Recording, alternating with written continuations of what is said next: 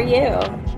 I'm great. I just showered. I feel like a brand new person. How are you? Did you wash your hair? I did wash my hair. It already is dry. Well, I did. I dried the front, so my bangs don't go like... Oh, but yeah. the rest is still kind of wet. That's all wet. It looks so bouncy and good. Thank you. Unfortunately, no one can see you but me, those unlucky bitches. I like your space buns. Thanks. It's been my new look while I'm growing my bangs out because, I don't know, I just was like, it's time for a change. So, I don't know. Maybe I'll be a long-haired girly again. Maybe I'll go back to shorty. The beauty of it is nothing matters. Nothing matters. I don't remember the last time you had long hair. Have I ever seen? During COVID, at the beginning of COVID, it was pretty long, and I cut it. Yeah. Because I had blonde in it for a while. If you remember when I had like a blonde ombre, that was like the look. But nothing looks as good as my natural hair color, like truly. Yeah. That's how I'm like, my hair is so dark that I've dyed it a lot and it doesn't last very long and it turns like a different color almost immediately. It's like a waste of money, kind of.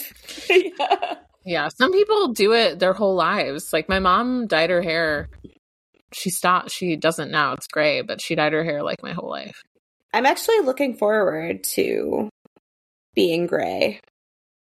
The gray streaks in this movie. So I kind of want them. Welcome.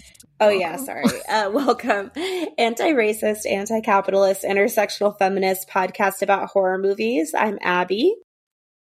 I'm Rebecca. And we're today, talking about... You say it. Ginger snaps. Ginger snaps. I'll say it too. But this is was released in 2000. The screenplay is by Karen Walton, who pretty much just did this movie and then a lot of TV work. And the director is John Fawcett, who pretty much did just this movie other than TV work. And they worked together again on Orphan Black, which I've heard is good, but I haven't seen. I have also heard it's really good. And they were dating at the time, and they did it like on the heels of Columbine, and nobody wanted them to make it. And that was like... Yeah. And that was like they were just like existing in this small little world using somebody else's sets, and that's why like this movie is such a like cult underground. Yeah, like all of the set pieces and the cars are just like shit that was lying around already because nobody wanted to finance their movie. John Fawcett, I don't know, like this movie is pretty awesome, but I can't get over the fact that he said he wanted to do like a metamorphosis film. And he knew he wanted to work with young girls. I'm like, I don't know. I feel like I would never say that out loud if I were you, but sure. Keep that to yourself, John. Yeah, just keep your K-hole shut. The main leads are two sisters, Bridget, played by Emily Perkins, who is a child in the original It. She also appeared in another Cinderella story where she also plays Catherine Isabel's sister alongside Selena Gomez. And famed favorite of Rebecca Mancia, she's the man. Her sister Ginger is played by Catherine Isabel, who also is well known for playing Mary in American Mary, which I mentioned like a few weeks ago I wanted to cover. So maybe it's a sign. I saw that and I was like, whoa, why? And synchronicity. Why have we never... I wanted to know why we never covered this movie. Like, it took us so long. It's been on our like list for a while, and it's been in the spreadsheet. Yeah, our spreadsheet that we forget every time we have to pick a new movie. We're like, what should we do? And we rarely go to our list. I need to clean it up. Because like some of the stuff we've covered is on there. Sometimes things are in duplicate. The earth sign in this relationship, need to go clean up that spreadsheet. And then Jason is a teenage boy who's around in this movie. And I was like, why does he look familiar? Played by Jesse Moss. He's known to us here on the pod as the spree killer in Tucker and Dale versus Evil, which is where we know him from. I also know him from Final Destination 3. Yes, I knew you would. I don't remember it that well. And their I own it mom, on DVD. Pam, is played to perfection by character actor Mimi Rogers, who you know her, but you don't know where you know her from. It's a really good cast. I know her from. It's a great cast. She does a little stint, a little like 3-episode arc on Mad Men. I do remember that. And I'm pretty sure she was on like, all of these people were on like the X-Files, Xena Warrior Princess. Like everybody was in any TV show that was made in Canada in the 90s and 2000s. What do you think of my little like intro, overview? I was thinking I loved it. Because usually we're very like unmoored, so I was like, maybe we should like ground ourselves in something.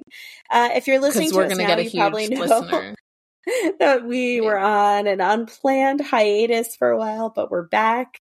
And you can find us on our Instagram and TikTok, which we'll tell you at the end of the show. But we're going to be back making content. We're back alive.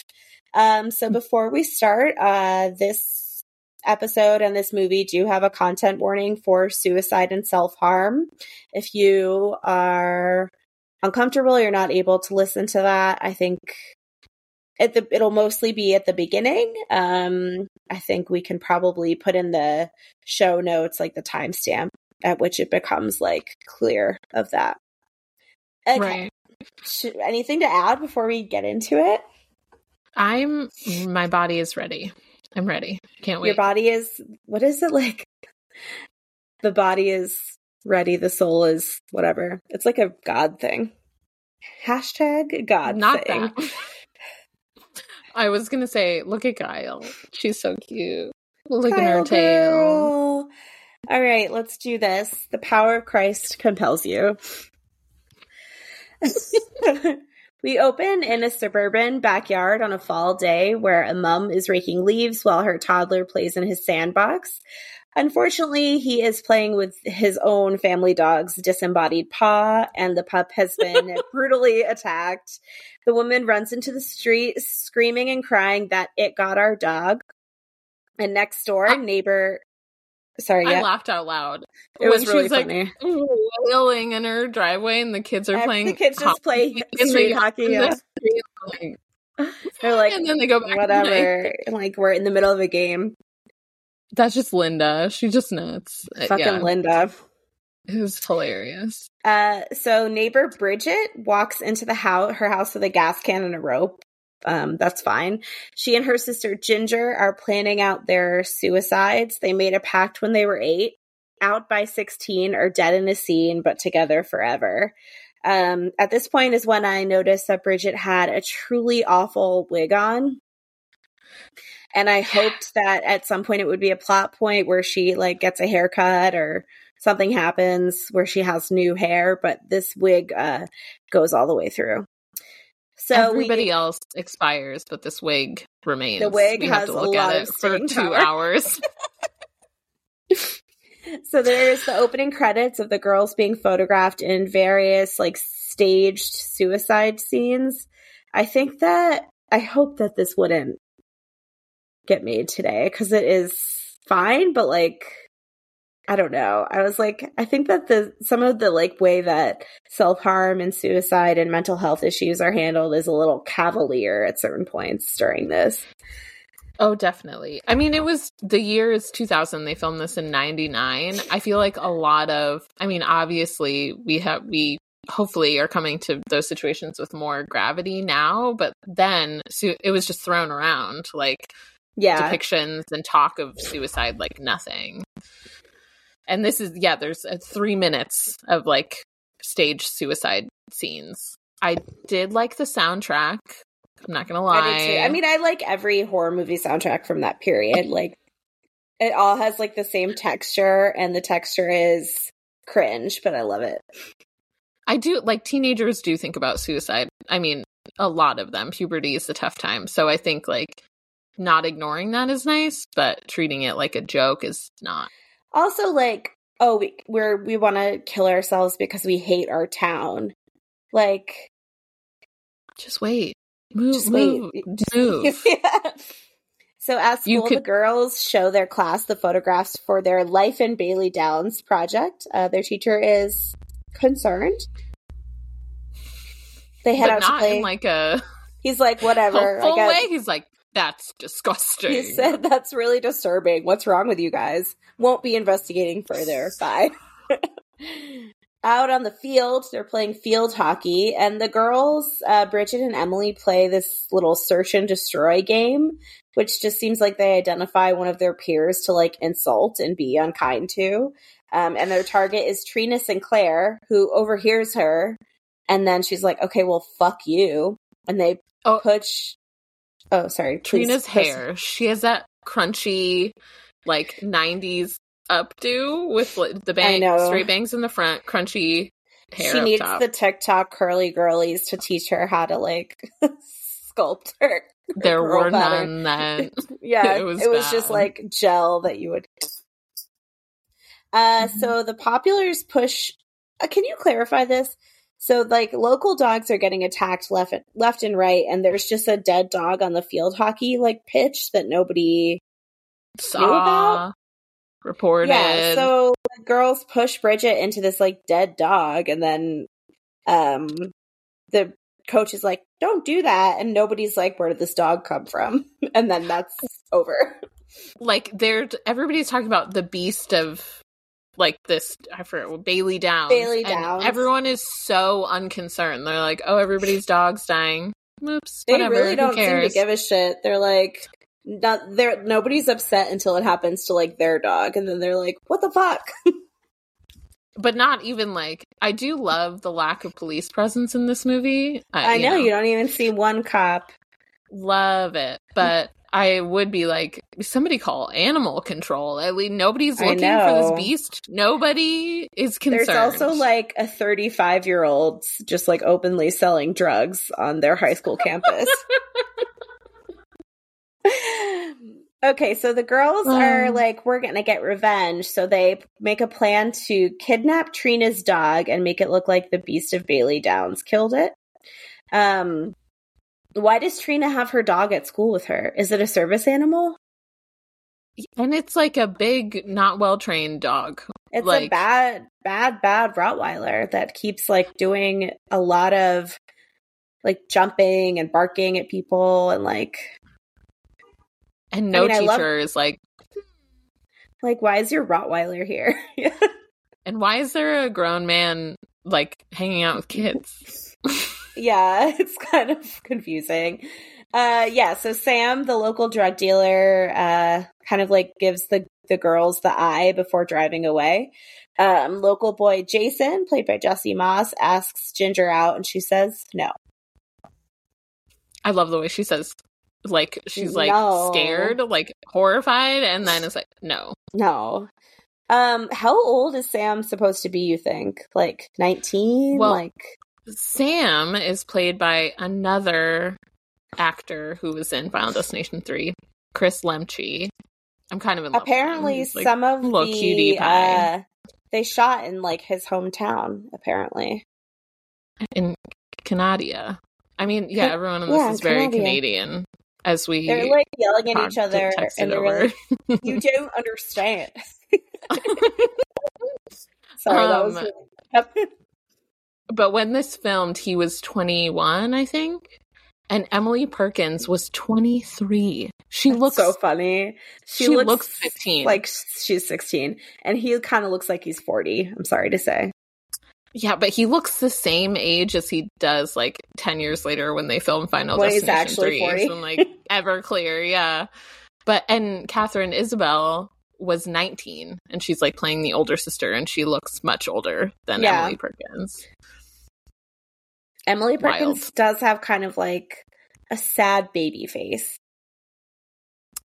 Great actor. She did a great job being, like, yeah, I thought she was really good. And I mean, when I could tear my eyes away from the wig, I was really captivated by her performance.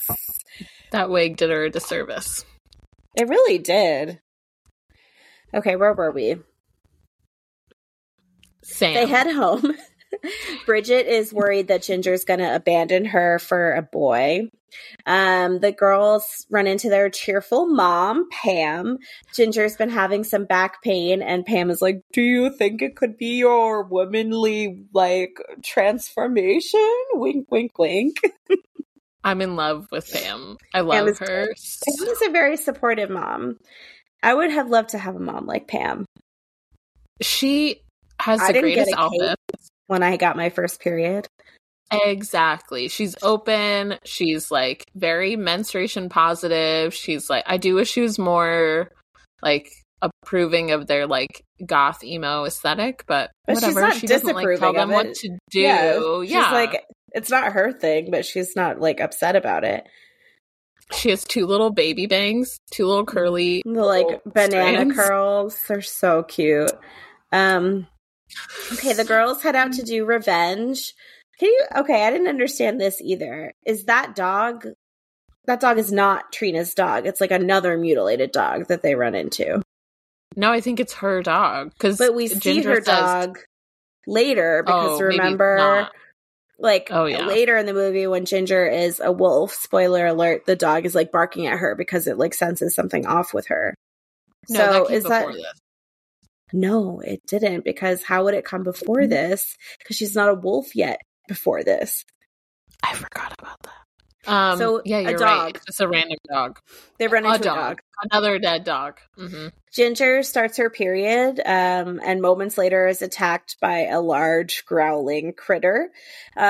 Bridget follows her screams into the woods nearby, where she sees Ginger getting attacked by like a wolfish thing, but like with skin, no fur. They make it into the road. They're like a mole rat werewolf. Like a giant mole rat. And they are almost hit by drug dealer Sam's van, but he ends up running over the creature instead. Bridget takes Ginger home and notices that she has deep claw marks on her shoulder, but they're already healing. And she's like, whatever, I'm fine. Like, let's just let it go. Bridget's in science class with Ginger, and she has a pen shaped like a bone that's really good, and I want it. I also love in horror movies when the students in the class have like a metaphorical subject matter, like the science class is about a parasite. Yeah. I love it. It's so obvious. Yeah. I mean, I think that was like a self-aware move because I hope so. It was so funny. Okay. It's overall a pretty clever movie, so I would hope so. I think so. They go to buy some pads at the store. They run into Jason, who says a good toke will take the edge off. Ginger agrees, and they go into Sam's van to smoke weed while Bridget sort of awkwardly waits outside. Sam arrives. She asks him what he hit, and he says a lycanthrope. And she's like, you're not taking this seriously. Sam then finds the kids in the van, kicks them out, and then Trina arrives with her Rottweiler, which tries to attack Ginger because Ginger is a scary wolf. Also, she kicks it in the face with her white patent leather Mary Jane. Little, like, they kind of look like Irish step dancing shoes. So weird. And then there's subtext that becomes more overt later in the movie that Trina and Sam had like a romantic entanglement, and Sam is like kind of dismissive and ignoring Trina now that he kind of got what he wanted from her. Trina's kind of a massive victim in this movie. I don't know that anything really did happen with her and Sam. I don't know. The coding is confusing. Yeah. But he isn't making sexual advances towards either of our protagonists, you know? He doesn't seem interested in young girls in a gross way. Yeah, he just seems like he's kind of there. Somebody's trying to make money. Yeah, he's trying to, maybe, I don't know, he takes care of the greenhouse, maybe? I'm not totally clear on how the greenhouse comes into play. Sometimes you just accept things and move on. All right. So we're back at the girl's house in the bathroom. Oh, no. Sorry. We're at school still. In the bathroom where Ginger has little white tufts of hair growing out of her healed wounds. Bridget is like, do you think that you could be a werewolf? And Ginger's like, shut up, but I am bleeding excessively from my crotch. So they head him to the nurse, who explains menstruation in detail. At home, Love it. Pam finds Ginger's incredibly bloody underwear in the laundry, and is like, congrats, here's a cake, you're a woman now. And then Ginger gets upset, thinking Bridget told her mom the secret, and they fight, and Bridget is like, something is going on with you, gal pal.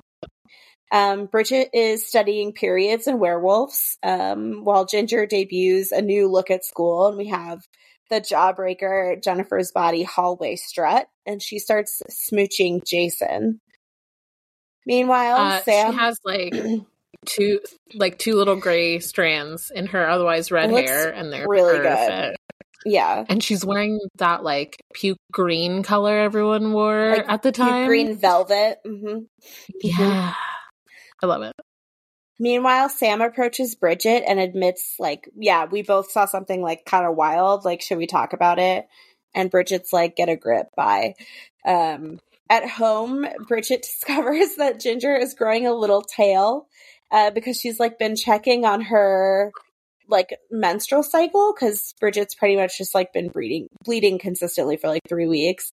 So she, like, pulls her underwear back, and there's, like, a little wiggly tail. It's so gross weird. And so cute. Yeah. Tiny little wiggle. She confides in Sam and tells him, like, I'm the one that's changing. Can you help me? The change is working like a virus. And Sam thinks they can find a cure and gives her a silver earring for protection. Ginger is tonguing down Jason while Bridget asks to talk to her, but Ginger brushes her off and they drive away, but Bridget screams at the car before they leave, she's ovulating! like, again, laughed out loud. It was so funny. And then you don't, like, you don't see the inside of the car, you just see, like, Ginger turn around in the car, like, and the way that she does it, like, looking so offended. Like, what the hell? Yeah. So they're in the car making out. There's a few consent problems, and Jason and Ginger end up having unprotected sex that Jason kind of didn't consent to. And then she also bites him. So it's not great. She then arrives back home crying and covered in blood and admits that something is really wrong with her and that she killed Norman the dog. Bye, Norman. Poor Norman. Bridget pierces Ginger. Very cute. Bridget pierces Ginger's belly button with the silver earring. Like, I didn't need that, but whatever. You could have gone to Claire's. And the same, it would have been fine. Later in gym class, Bridget helps Ginger tape her tail down. Again, hilarious. Jason is... Oh, please go ahead, madam. I was going to say, before the belly button scene, did you say that they didn't use a condom when they had sex? They didn't use a condom when they had sex. It's like, so sexually transmitted werewolf lycanthropy.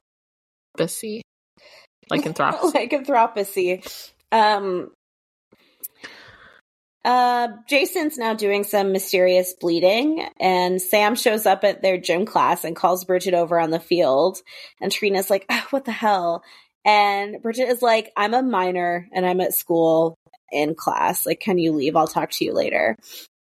Ginger is still upset that she thinks Bridget told her secret, and they have a little field hockey dust up with Trina. Trina knocks Bridget over, and Ginger responds by attacking her and is sent to the office. Elsewhere, Jason is peeing blood and has been infected by the lycanthropy. Bridget and Ginger head over to see Sam, who's found what he thinks is a homeopathic cure, monk's wood. Unfortunately, it's a perennial that comes up in the spring and has to be grown from seed. Ginger then has an outburst and is kicked out, calling Sam a pervert because Bridget is only 15, and then he says he does not think of her in that way. And I will say there's no evidence to support that he does. He's, like, incredibly neutral and, like, platonic the whole time. It's kind of weird, actually. I, like, don't understand the relationship they have. I think he, like, he's concerned that someone in his town is turning into a werewolf, and he wants He's to. like, And he, I guess I'll work with this child to figure it out.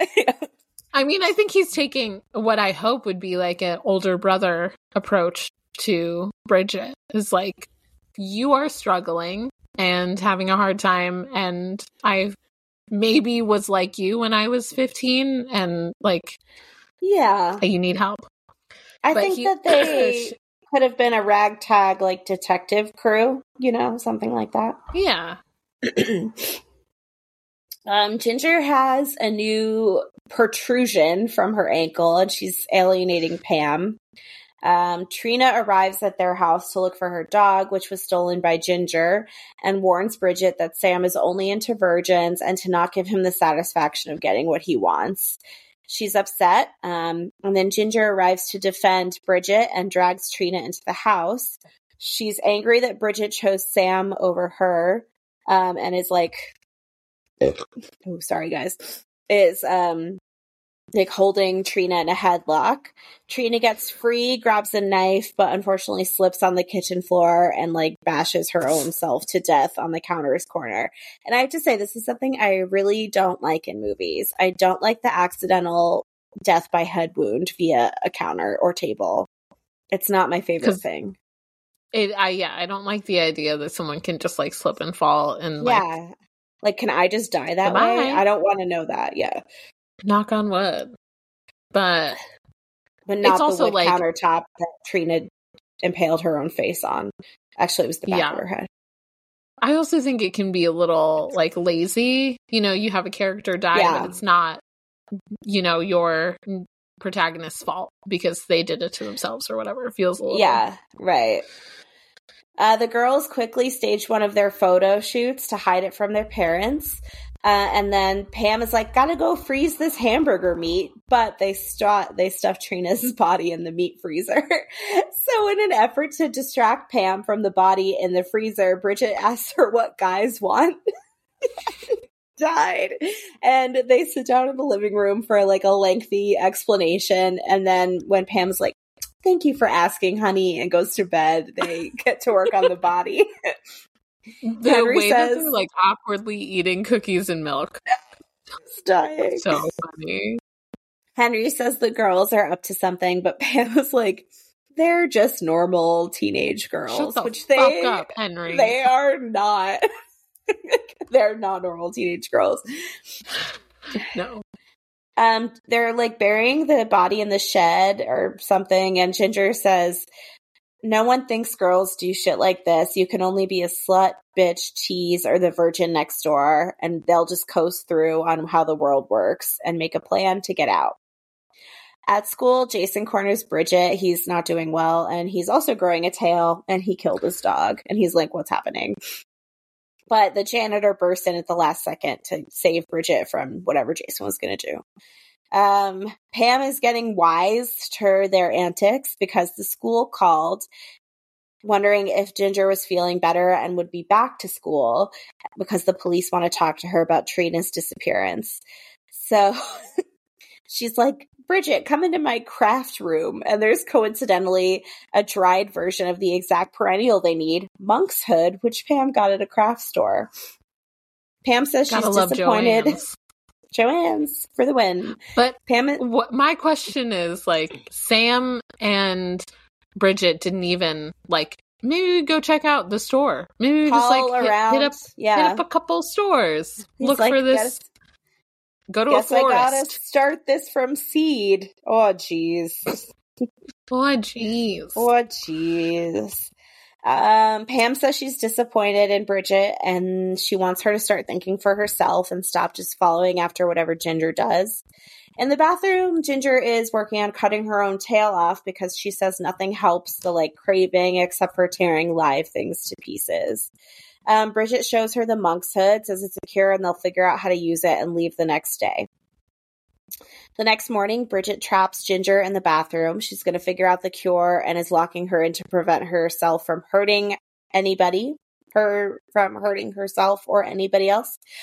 Sam's weird greenhouse is decorated for Halloween. Bridget goes to see him, and he advises her the best way is to inject the monk's hood, but they would have to guess the dosage and are not sure of the side effects, so it's dangerous. They prep the antidote with like alcohol, and he's like, I know it's for Ginger. You need to be careful. Back at the house, Ginger has clawed her way out of the bathroom, and she's like, I'm going to school, which isn't where I would go if I escaped from captivity. Bridget is dramatically running around in the neighborhood and comes upon Jason trying to eat a child. He decides he's going to eat Bridget instead, but when she stabs him with a syringe of monk's hood, he passes out and then wakes up like lucid and normal again. So the antidote works. Just with the syringe just sticking out of his neck as he like wobbles away. He has like sores on his face. Oh my. Weird. Bridget heads to school where Ginger has attacked and killed their guidance counselor and is looking a little bit more wolfy. Bridget says, like, Jesus fucking Christ, we will figure this out, but like, can you relax and just stay here? Meanwhile, Henry finds some fingers in the backyard and Pamela says they're fake to protect the girls, but she knows they're real fingers. She sticks them in a Tupperware and puts them in the fridge. Pam, what are Pam, you what?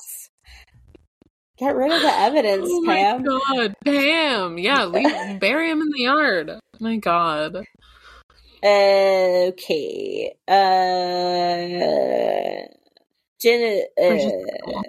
Bridget's looking for cleaning supplies, leaving Ginger in the guidance office. The janitor finds her, so she attacks him, saying she doesn't like how he looks at Bridget. Ginger says, basically, I don't want to be cured. I'm just going to embrace monsterhood and, like, do my own thing. I'm going to find Sam to, like, kill him.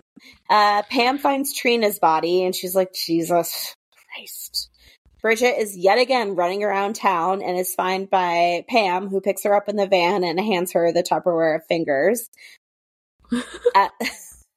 At the greenhouse, Ginger is looking more wolfy and is looking for Sam. Her hair is like full white now, and she has the like same prosthetics on her face that they used on the vampires in Buffy. It's like exactly very the same look. Mm-hmm. Yeah, with like the protruded like kind of brow. Yeah. Pam takes Bridget to the greenhouse, tells her, go get Ginger. We're going to protect you. I'll protect you. I'll burn the house down. We're going to leave your dad and go start a new life. This is all my fault. I'm going to fix it. And I was like, we'll start Pam, fresh. What the fuck? Just us girls. Pam came out of left field with that one. I'm wondering about, like, Pam's history. Is she a serial killer? Like, she's like, oh, shucks, these kids, when she finds a dead body in her shed. She's like, you didn't do it's not very nice what you did, but we're going to figure it out. Ginger's working on seducing Sam, but he says no. Bridget finds her attacking Sam and yells at Ginger for being selfish and controlling. And she cuts both of their palms to infect herself. So they're like now merged as one and Ginger can chill the fuck out. And she says they gotta go. Pam heads into the party with her Tupperware fingers, which I don't think is ever resolved. Never Do we to be see seen her again. Yeah. No. Bye, Pam. She met someone at that party and skipped like, town. She's let's out. Go. I have these 2 fingers to barter with on the open road. Sam finds the girls outside the greenhouse and knocks Ginger out with a shovel. Bridget is like, dummy, the cure works, but we need to go back to the house to get it and give it to Ginger. Sam drives. Ginger's fully turning into like a naked mole rat in the back seat. And the practical effects are really good. At the house, Ginger escapes the van, goes into the house, and is just like making a mess, basically. And Bridget is like, fuck, I have to go in for the monk's hood. They find it and they need to make like the little brew to go in the syringe. So they squat into a closet to get it done. Bridget's not doing great. She can't feel her hand. She's not feeling very strong. And Sam is like, come on, let me help you. I'll give Ginger the cure. You just call her into the living room and we'll get this done together. Unfortunately, Ginger was like definitely waiting outside the closet.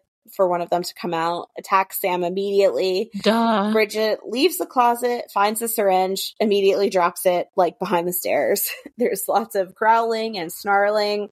Sam is revealed to be still alive, but not doing well. Ginger and Bridget then kind of lap up Sam's blood together, but Bridget is not having a good time and then throws it back up. And she says she's not going to do it. She won't do it. And then Ginger gets mad and kills Sam, who made it longer in the movie than I thought he would. He almost went the whole way. I feel bad. Bridget then escapes and goes like under the stairs to find the syringe, maybe. And then Ginger Wolf tries to get at her and she like busts through like some drywall to get into her room. They live in like a weird unfinished basement room. I forgot to say that. Area. Yeah. She locks herself in and grabs a knife, but she like goes to all this trouble to lock herself in, and then Ginger is like just there suddenly inside the room. Ginger arrives. Bridget tries to talk her down, but she is currently a wolf, so she doesn't maybe speak English anymore. Bridget decides she wants to live and holds out the knife. Ginger then pounces on Bridget and then impales herself on the knife accidentally and starts to die. Bridget looks at their photos on the bedroom wall and cries, and then she lies down on a dying Ginger's chest, whose breathing stops as Bridget weeps. The end. The end. Very sad. Incredibly sad. Quite a downer. Definitely a downer, but there's like 5 sequels, so it all works out in the end. She might not have died. I don't know. I haven't seen any of them. I had never seen this movie, so. Me neither, which is weird because it's like just our speed. It's right up our street. Right up the street I grew up on. Yeah, I love movies from the 2000s, like weird, like new metal aesthetics. Love that. I love a girl stories. Like the Evanescence effect, you know? Yes, true. Everything is like kind of dark and yeah, nobody's clothes. Ginger's like, fit. Bring me to life. Get it? No, is that an Evanescence song? Yeah. Oh. I didn't. To be perfectly honest, I wasn't an Evanescence avid listener. Okay, well, I'm gonna go fuck myself, I guess. I was listening to emo music, not like metal. I Even love though I new do metal, like it in honestly. movies. Yeah. In all the Underworld movies, like the new metal vibe is so strong. Yeah. I think this movie is interesting because I hadn't seen Underworld. What? You haven't seen it? I love that movie. So remember we talked about it and then you were like, Scott Speedman's in it, and then I watched the first one. The first one is like fine. I mean, I was obsessed with it because I was like a mentally ill child, like looking for any outlet that made me feel good, and something about Bill Nye as a vampire really scratched that itch for me. I was like, he's like daddy, but also he's mean. Mean daddy vampire. And Scott Speedman's so hot. Stupid hot, yeah. The world building, I would say, is kind of problematic in Underworld, though. There's not a lot of clarity on anything that's going on. Like, we know where we are and we know how we got here, but also, like, where are we? Like, what city is this? What world is this? It's blue. There's a blue filter on it. Blue That's all you filter. Need to know. Yeah, it's kind of hard. It's like ugly. It's like a Linkin Park video. Yeah. Well, I was going to say, I think this movie is interesting because when we think about like codependency, I think we often think about romantic relationships and like unhealthy romantic partnerships, but codependent relationships can have like many textures, including like your sister, which is, you know, like the person that you like can be closest to, your first friend. Like there's so many interweaving kind of other factors with a codependent relationship with a sibling, especially like when you grew up with that sibling and love and trust them more than anyone. But like Ginger is Bridget's abuser. Like she's isolating her from anyone else that takes an interest in like becoming her friend or like, you know, whatever, and making sure that Bridget is like completely reliant on Ginger to navigate the world. And I think you know, like you said, Jennifer's body kind of does it later, but I think the texture of this like sister relationship is really like interesting and really complex. They definitely have a codependent relationship, and also like a like metaphorical connect, because I think like Bridget turns into our protagonist because Ginger is the antagonist, like as the movie progresses, and we are like following Bridget more often and like her escapades to save her sister, right? And her like this oncoming of puberty and like her trying to save her sister from that monster, right? And we're like, we see Bridget's triumph over like Ginger's predicament. And so that's kind of interesting, like seeing their codependency and then Ginger turn into the antagonist and then Bridget overcoming that. And Bridget like leans further into the codependency to kind of like, she goes further into it to go through it basically by like appeasing Ginger to keep herself safe and try to like navigate a way out that is like the path of like the least harm to her and her family and relationship.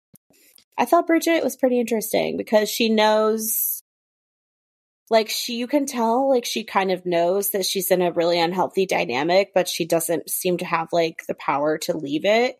Even when Ginger is like ignoring her and hurting her actively, like all she wants to do is kind of get back into the cyclical abuse. Yeah, she's ovulating. I read a very interesting article. Slow down. I read it, and can you read an article. Can you even believe? Made to Be Monsters on the Trauma of Gender and When Your Body Is Not Your Own by Logan Ashley Kisner. So they are viewing Ginger Snaps from like a trans lens, and they identify as like a trans masked person, and they kind of make the argument that Bridget, or B, as she's often called in the movie, could also be like a closeted trans person, and maybe either a non-binary person or a trans masked person, which was really interesting. And their argument that like this lycanthropency is a metaphor for womanhood, and neither one of the girls want to enter into like what menstruation and what womanhood means, and they are completely rejected. They don't want to talk about it. They don't want to talk to their nurse or their mom.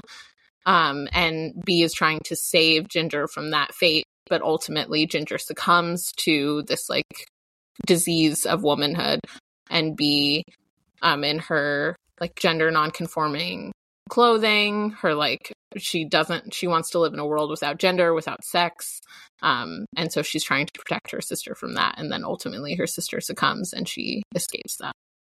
And I think, which I thought was really interesting. Ginger also views like sex with boys and men as something she like has to do. She's like, if I get my period, I will like have to romantically feign interest in men and like have sex with them, and like, ugh, I don't want to do that. So there's like also a ton of, I think, queer coding, just like Jennifer's body, where like if a woman lives outside of the norms like subscribed to her by society, it's like the monstrous feminine, right? Like Ginger. Yeah. I mean, you could make an argument for like they're rejecting society's idea of womanhood and what society will force on a woman, like men objectifying you and turning you into a sexual object. There's a lot going on. Bridget, over here, did you hear a noise? No, I meant in the movie. Oh, in the movie. A bus did just go by my house. Well, I did think I thought that was here. I just think, I mean, you can tell that the screenwriter is a woman or like someone outside of the like cishet male universe, because there's a lot of complexity woven into like the girls' relationship to their womanhood. And I feel like, yeah, especially like the way that Pam is portrayed. Pam is like ultra feminine. She has her craft room. She is like always perfectly put together with her hairdo and her like patterned turtlenecks and statement earrings.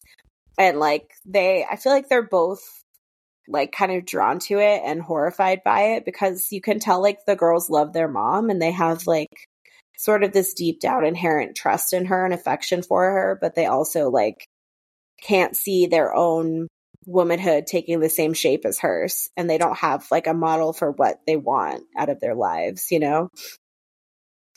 And I think they don't want society's idea of what their gender is to be Pam's. Like, they don't want to be perceived the way that Pam is perceived. And I don't think that Bridget wants to be perceived at all. She wants to live in this, like, her own little oversized cardigan world. Her outfits did look nice and cozy. They looked very cozy. One of the lines, like, in her transition, her early transition, outside the bathrooms in the school, Bridget says, "Something's wrong, more than you just being," and she, like, takes a long pause, female, like, as if, like, there's something, it's not just her menstruation, not just her, like, it's her turning into something else, that they never were before, right? And then, Ginger has a line like, "I can't have a hairy chest," like a traditional masculine trait. I can't have a hairy chest. That's fucked.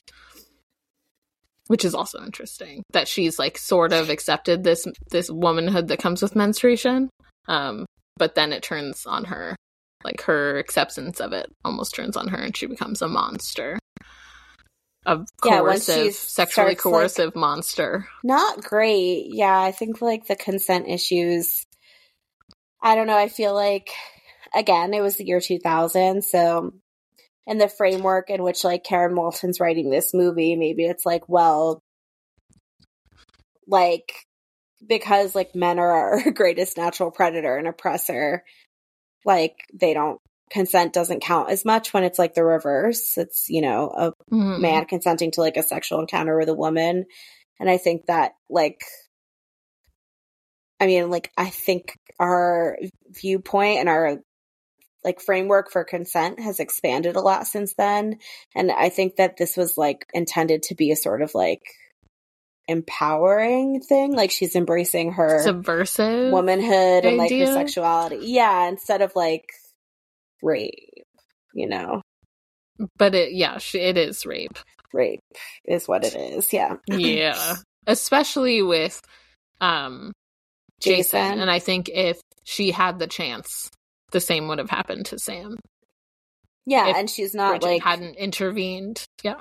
They're not like people to her. They're just like kind something of to tear apart. Yeah, hallmarks of like patriarchy that she's like, okay, I gotta take all of you bitches down. And that's not, but like, I don't know. Like, I think that's fun when it's like, you know, a female protagonist running around in a movie, like axe murdering like shitty men. But I don't think like sexual violence is something to make light of, no matter like the context of the movie. It just makes me uncomfortable.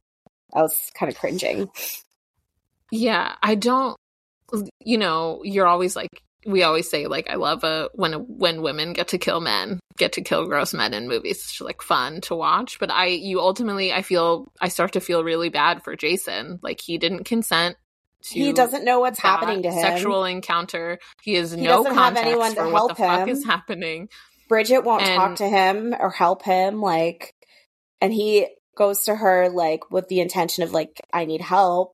And because he's turning into like a fucking werewolf, becomes like violent. And I think, like he's alone in the experience. I feel really bad for Jason. And I mean, he doesn't do anything to Ginger without her consent. He's just kind of like sexualize her in the beginning, but even then it's like, not that, you know, people should be sexualizing other people in a gross way and talking to their friends about it, but it's something that she also teenage like willingly goes into Sam's van, and she like willingly has sexual encounters with him, right?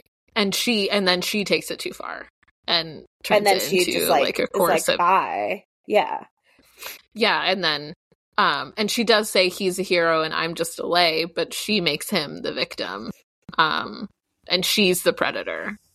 And then the same with Sam. Like, she attacks him, and all he's trying to do is help her and her little sister with nothing but harm and danger for his outlook. Like, he gets nothing from this situation except for none to of help the men them. in this movie are truly like evil. Like Henry, their dad, is like a sack of potatoes.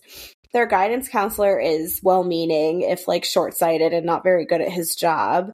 Like, and then the janitor Ginger says like, "Oh, I don't like the way he looks at you. Like you're a little girl, and he's like sexually interested in you." But he just like opened the closet where his supplies were. That's all he did. When she falls on the dog, he's in the locker room and he just like smiles and hands her a towel. And then Ginger comes up and says he was looking down your shirt. And number one, that's impossible. She's wearing four shawls, but also Ginger made that encounter up in her head and is threatened anytime that Bridget shows signs of escaping their tiny little world that they built together. And that janitor doesn't even get a name and is the only person of color in this movie. That's a big problem. I know, and like,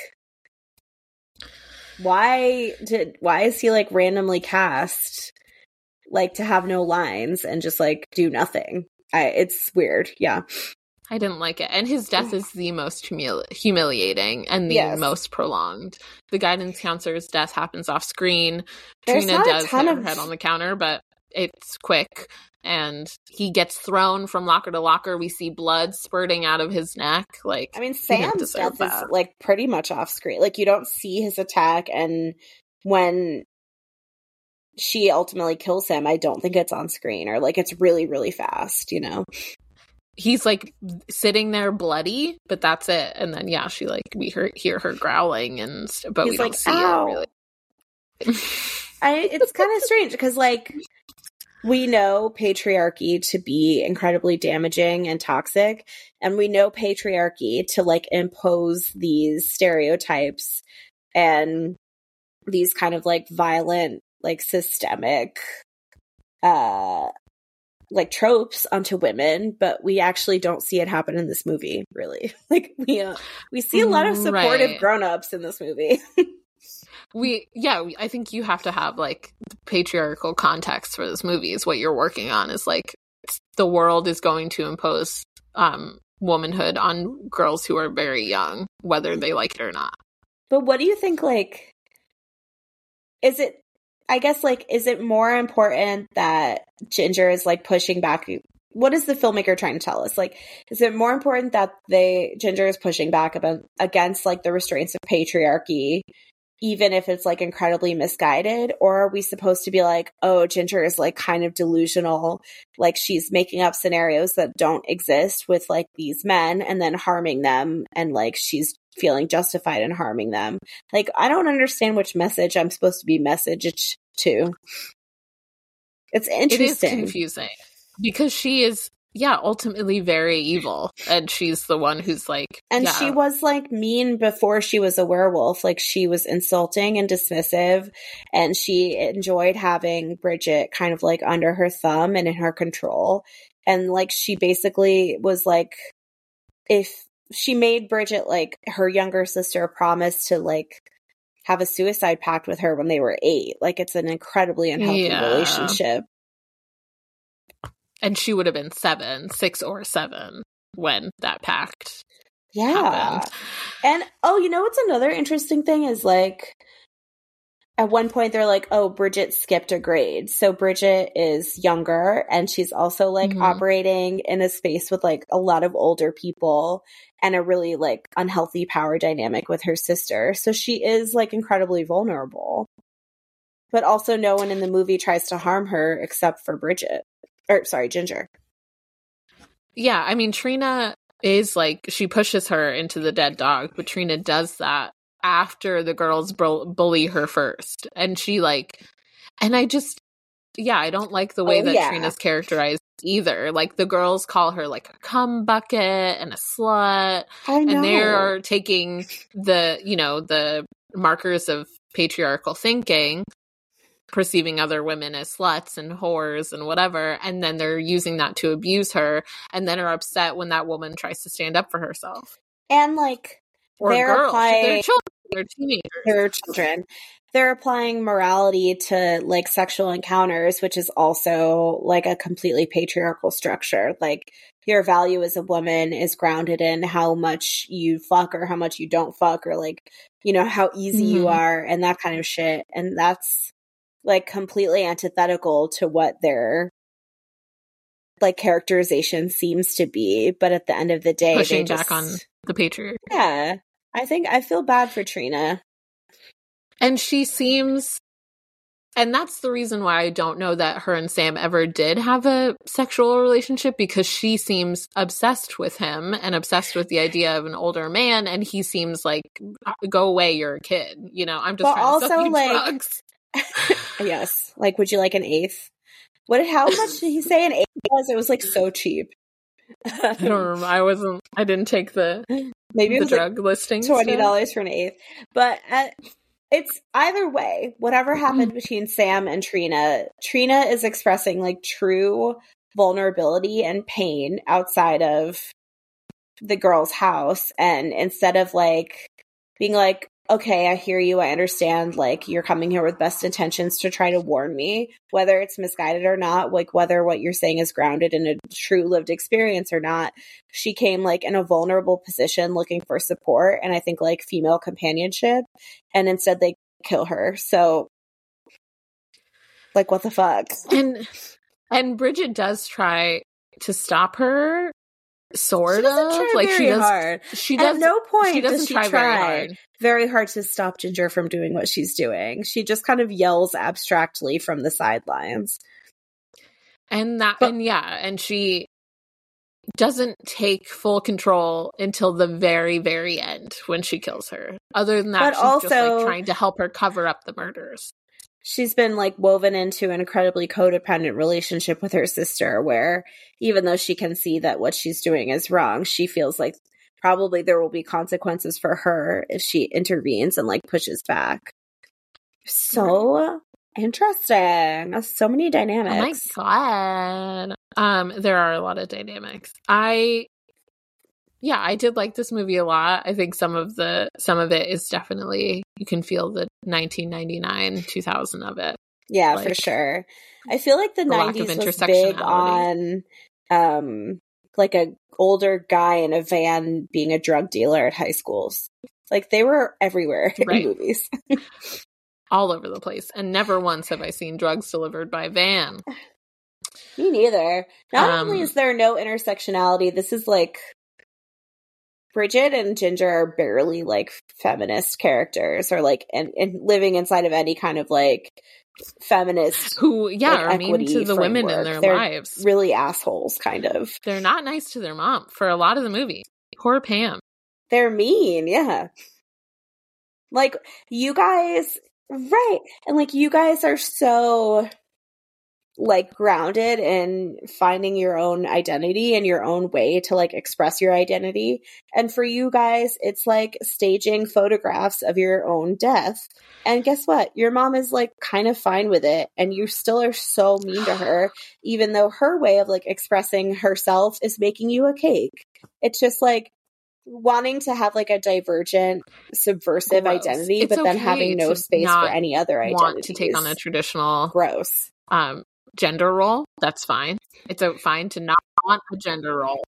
It's also okay to be okay with a it also traditional is okay to take on a traditional gender role as a woman. Yeah. 3, 2, 1. Hi.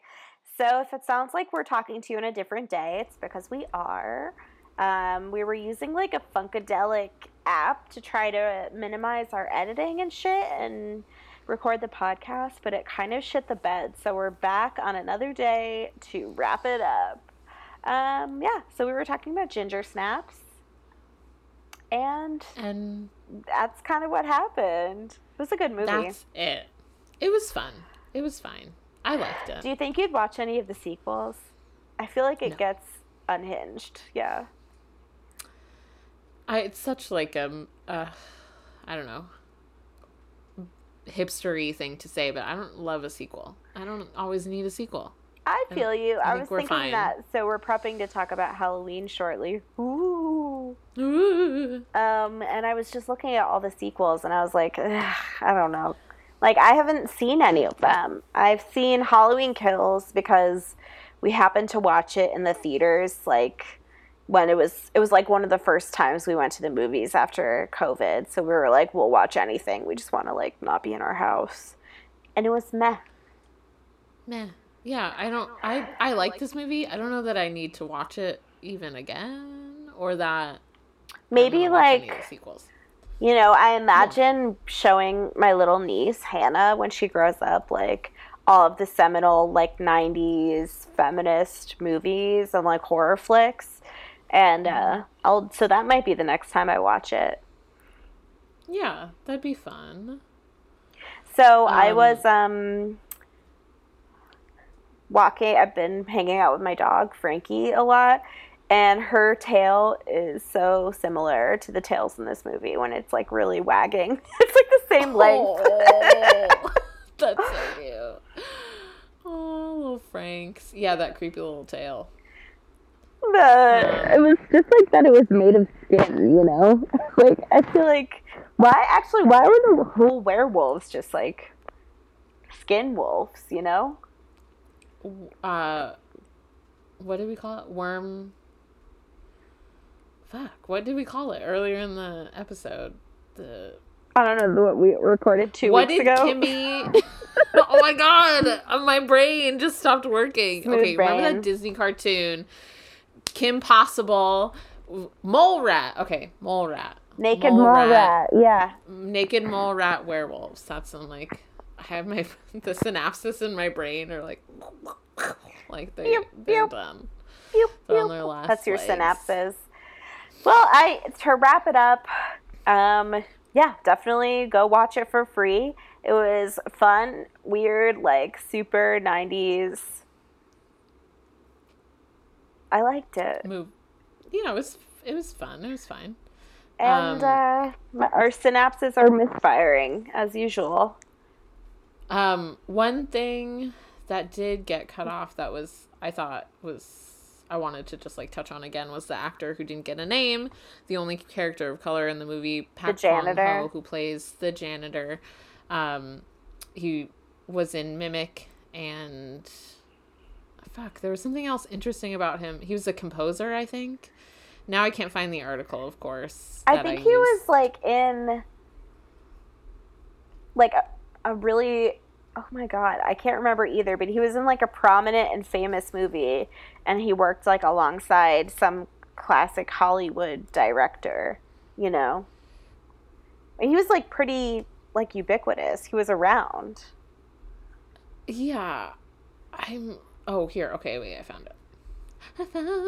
Yeah, he was in, like, a lot of... Okay, so he was in movies in Japan, South Korea, and Taiwan, and in addition to Korean, acting, right? he also composed music. He's from Hong Kong.